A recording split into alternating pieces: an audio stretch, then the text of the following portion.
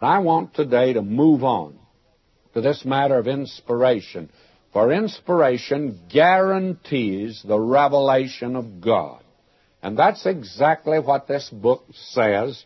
And two men, Paul writing to Timothy, and Peter writing his last epistle, and 2 Timothy is Paul's last epistle, they had something pretty definite to say about the Bible. It's all Scriptures given by inspiration of God.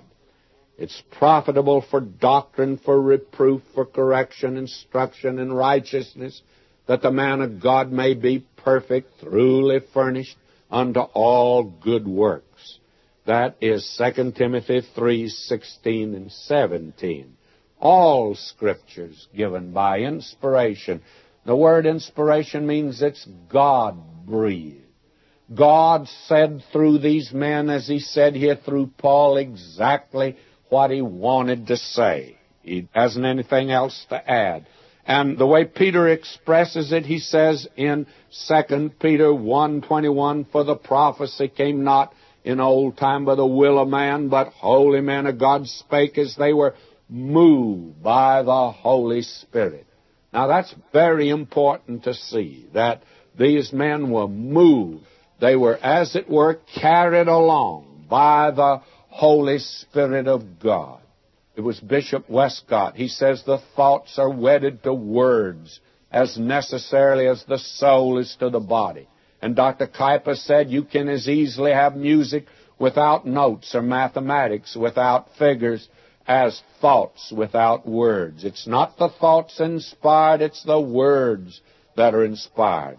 Satan was not inspired to tell a lie, but the Bible records he told a lie. It's the words that are inspired.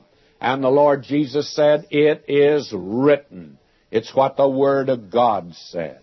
And these men are giving out what God has to say.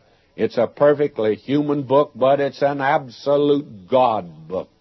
Not any more human because it is a God book, and it's not any less being a God book because it's a human book. God used these human writers without destroying their free will, their expression and style.